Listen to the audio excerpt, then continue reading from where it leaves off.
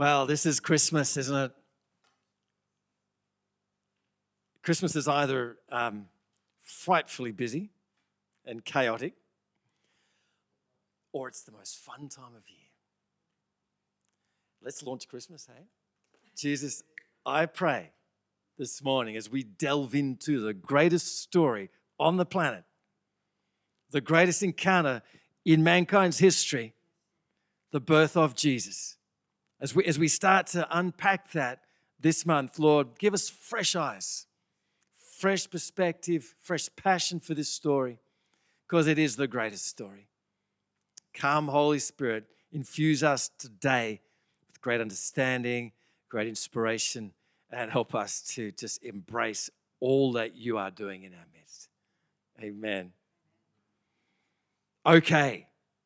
The greatest story, when love came down. I want to give you some background. Because when love came down, things have a backstory, don't they?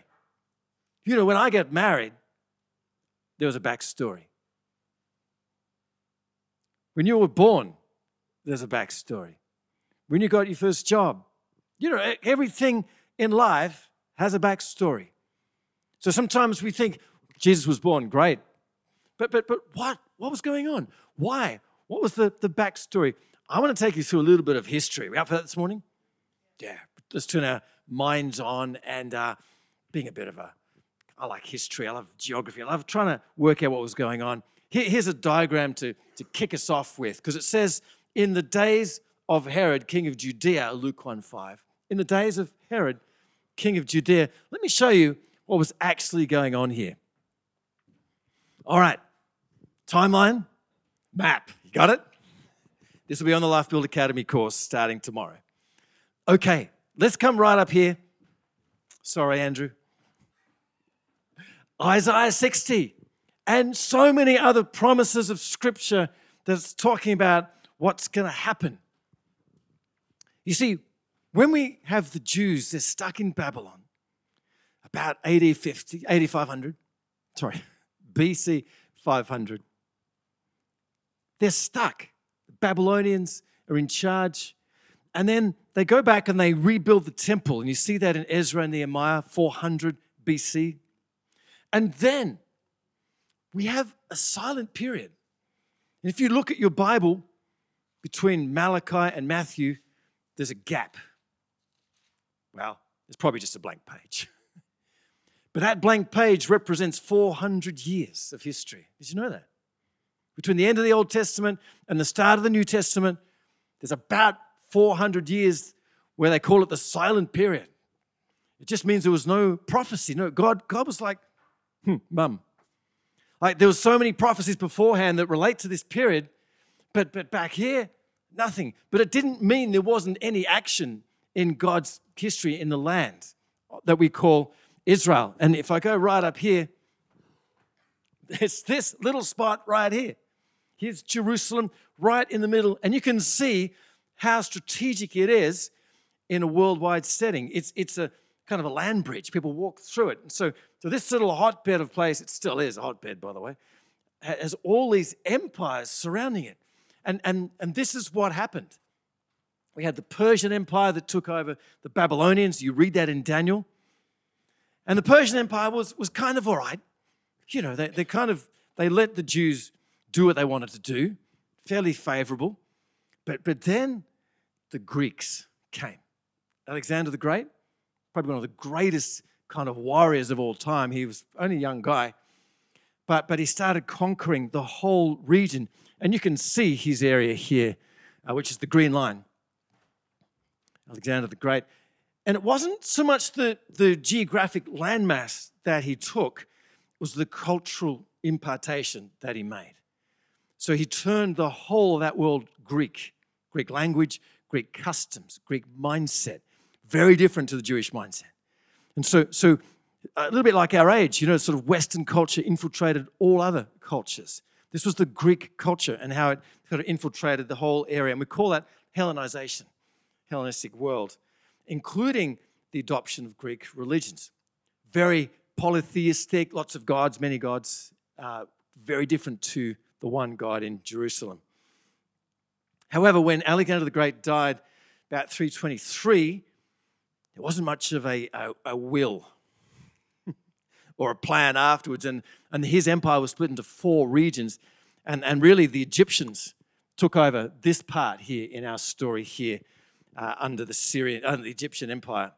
A guy called Ptolemy, who enforced the Greek language and culture and customs on our poor little nation of Jerusalem over here, of Israel.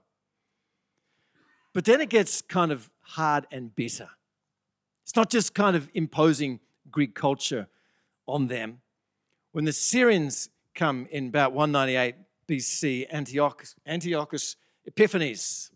So we're here in our timeline, zeroing in on 0. And this guy here was nasty towards the Jews. I mean, nasty.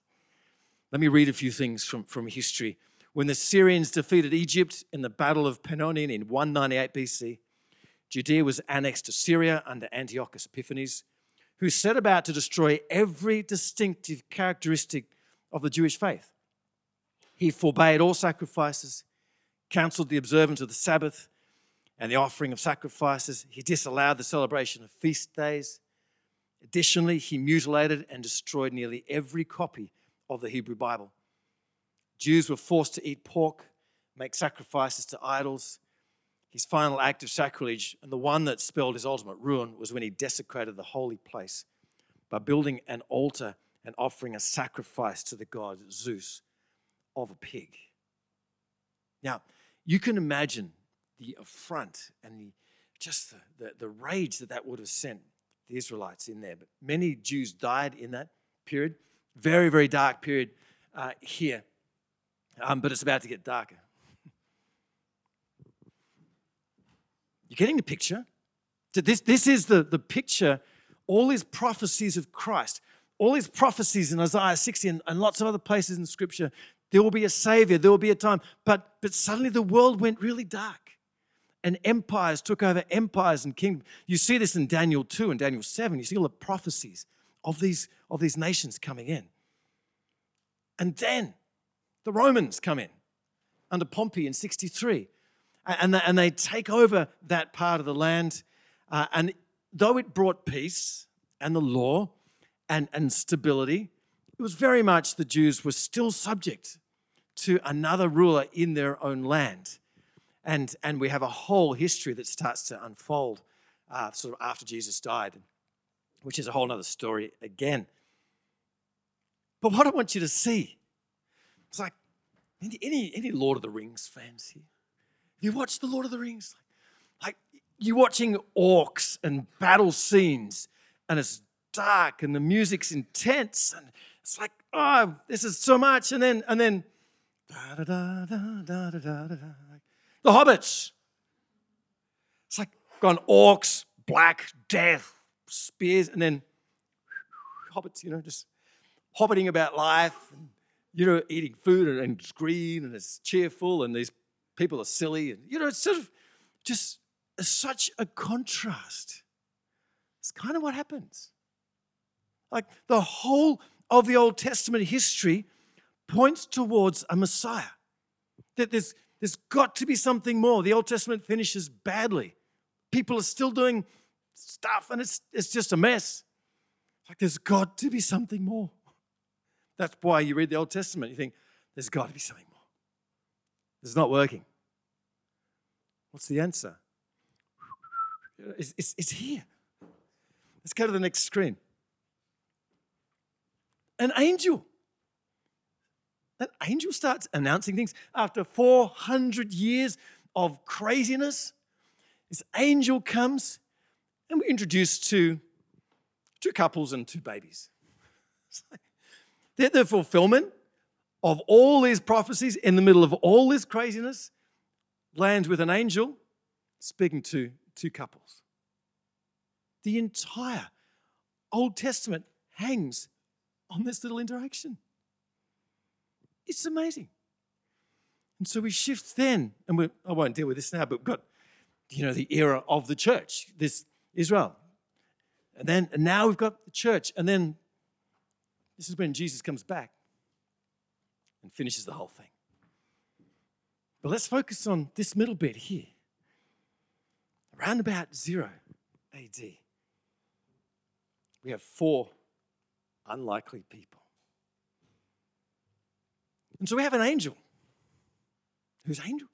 Angel Gabriel, the messenger of the Most High God. He's also appeared to Daniel in the scriptures, but that's all that we can see. He comes and he stands in the presence of God, and he's not kind of angel with wings, angel, you know. He has the appearance of a man, but a frightening man, because every time he goes up, he says, "Fear not." like, don't be afraid. Why would he say that? Because he's fearful. Like, what?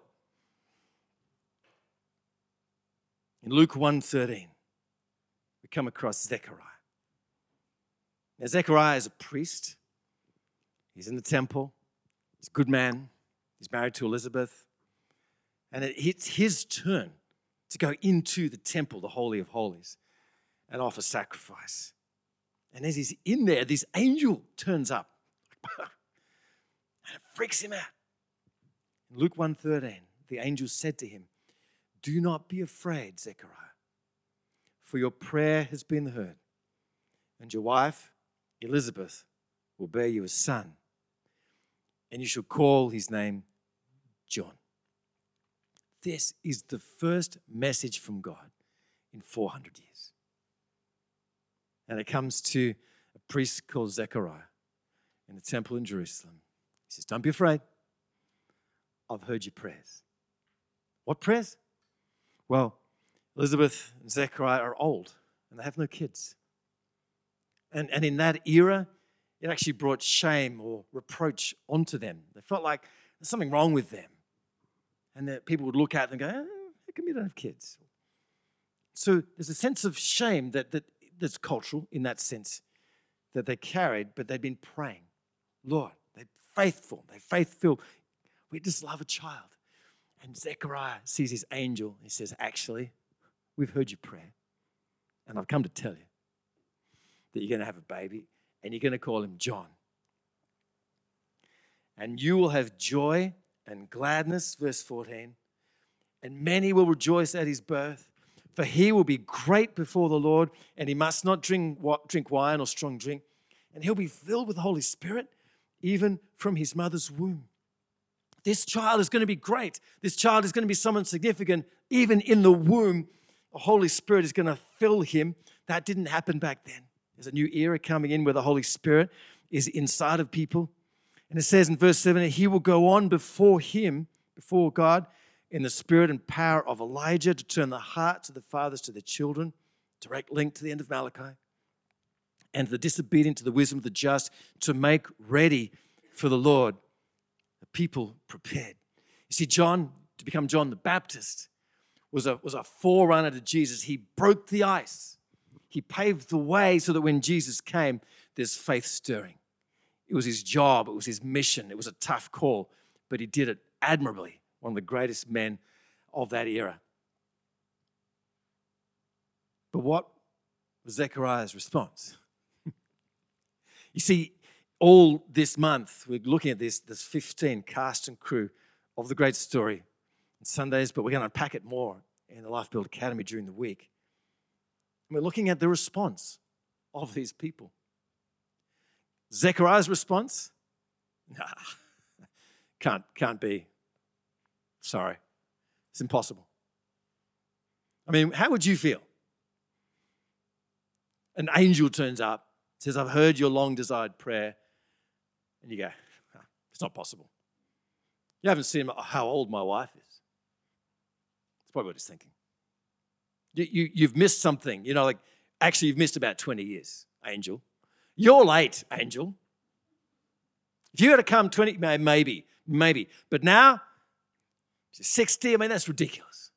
We actually don't know how old Elizabeth was, but just past childbearing years. Angel says something like, "Hey, I stand in the presence of God. I've just come from God to tell you this. You're actually out of line, Zechariah," my paraphrase. "And because you're out of line, you're not going to be able to speak until he's born." So the consequence of that is He goes out of the temple.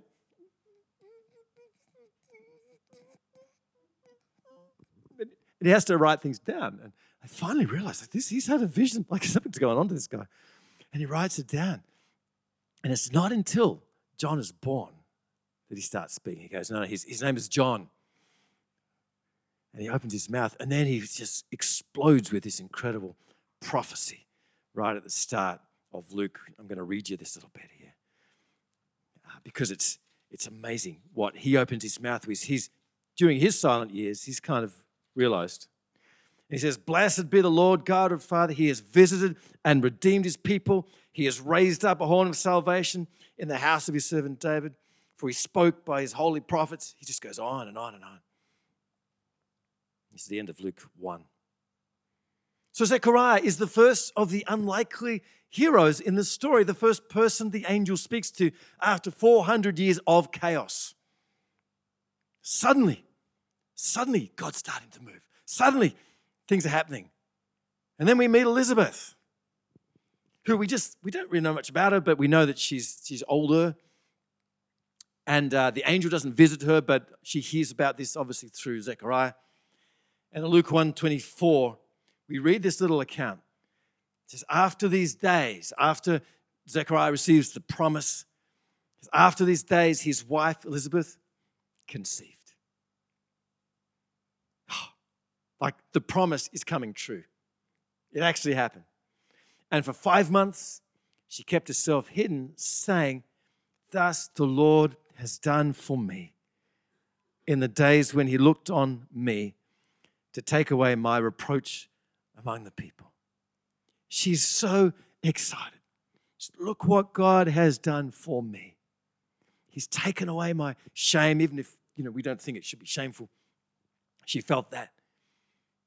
And her response was wonder. Just, wow, look at what God has done for me. I wonder, is that a response that you have when God does something in your world? When God speaks and then starts to move, and you go, oh, that is just awesome, God. Look what he's done for me. Now, actually what God is doing is reshaping world history. Like seriously. Like what's about to happen is the center point of human history.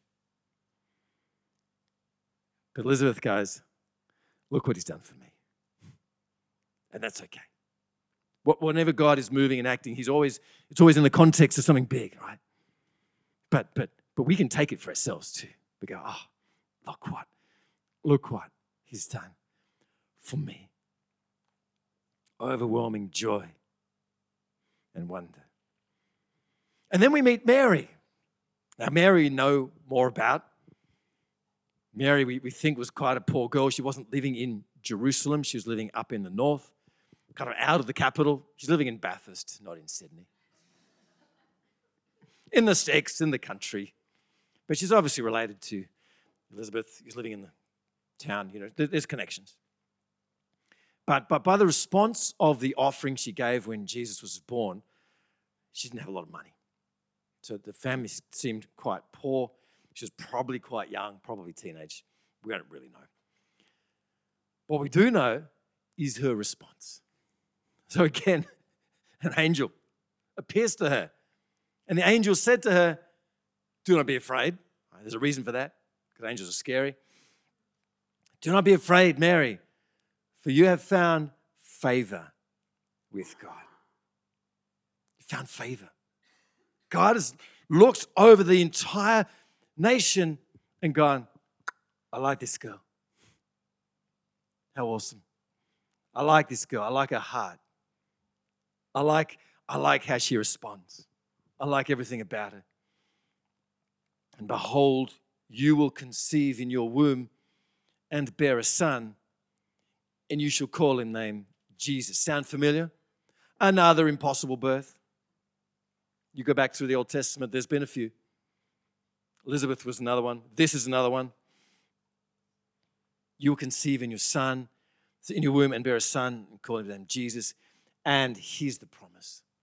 And he will be great and will be called the Son of the Most High. And the Lord God will give to him the throne of his father David, and he will reign over the house of Jacob forever, and of his kingdom there will be no end. Like, here's little Mary in Nazareth doing a washing, I don't know. What's she doing? Just doing her stuff, doing life.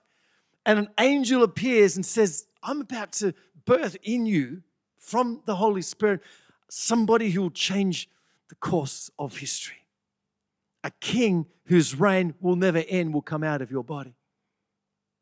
My goodness. My goodness. And he will reign over the house of Jacob forever, picking up Old Testament themes of a coming Messiah that will reign and will be the forever king who is now still and even the king who reigns and will return. Her response is a little question. And if we're harsh, we think, like she says, hang on, angel, I'm a virgin. How's this going to be? But it was a clearly different response to Zechariah because the angel actually explains it to her. It says, the Holy Spirit will come on you, you'll conceive. And then her response is what we call the Magnificat, which is her song of praise. My soul magnifies the Lord, and my spirit rejoices in God, for he has looked on the humble estate of his servant. From now on, all generations will call me blessed. For he who is mighty has done great things for me. How awesome is that? Can you say that? For he who is mighty has done great things for me. She recognizes again that this is not just about her. But she also goes, I'm part of world history. I'm part of something big that's going on here.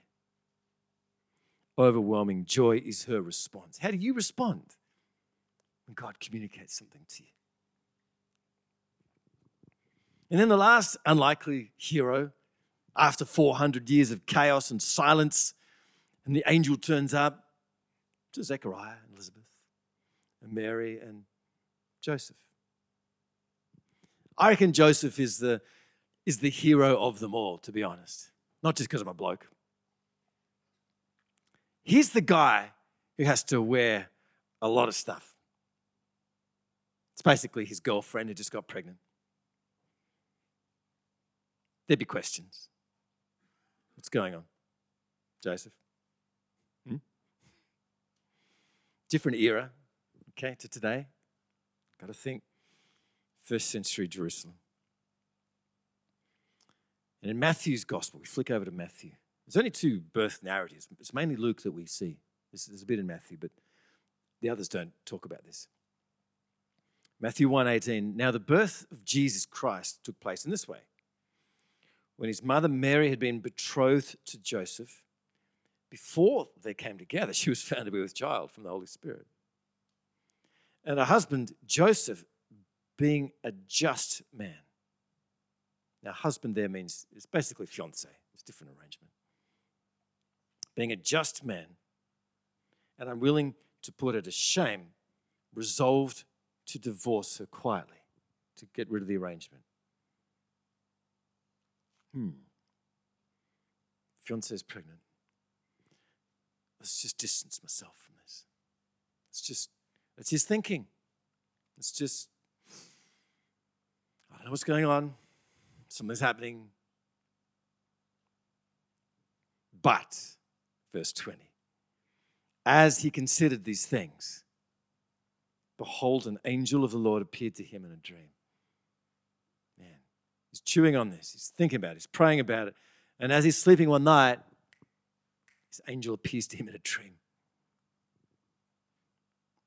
This is Joseph, son of David. Wake up. Do not fear to take Mary as your wife, for that which is conceived in her is from the Holy Spirit. She will bear a son, and you shall call his name Jesus, for he will save his people from their sins. Jesus, Joshua, Savior, he will save.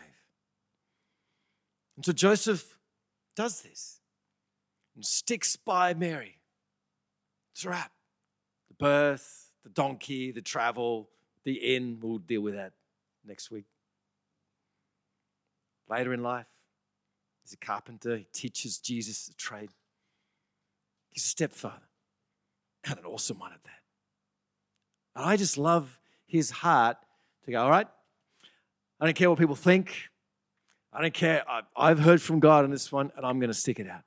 And I'm going to do everything I can to raise this child to be who he's destined to be. What a man. What a man that gets alongside the great commitment and resolve is his response to the word that the angel brings. So what's the point of all this?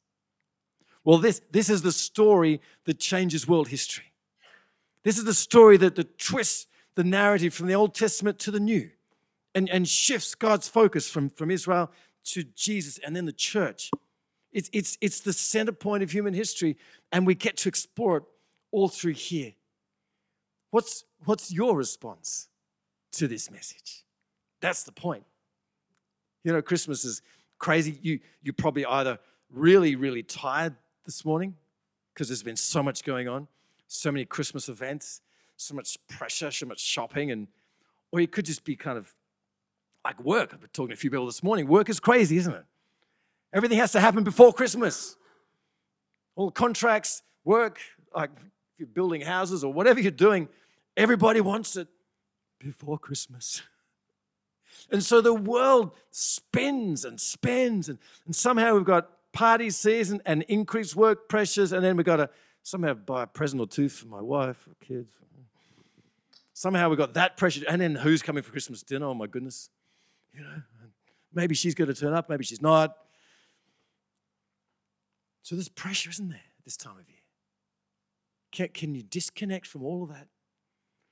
And let's focus on this and see the middle of a great story that just changed human history and might just change your world.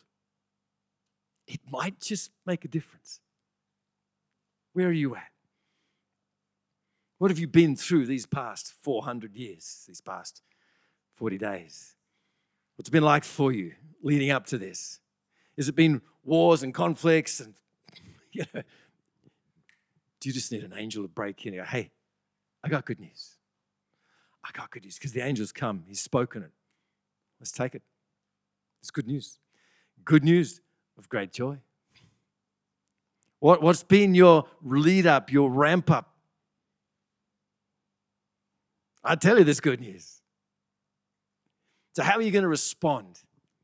Is it wonder or is it unbelief? Is it joy? Is it commitment?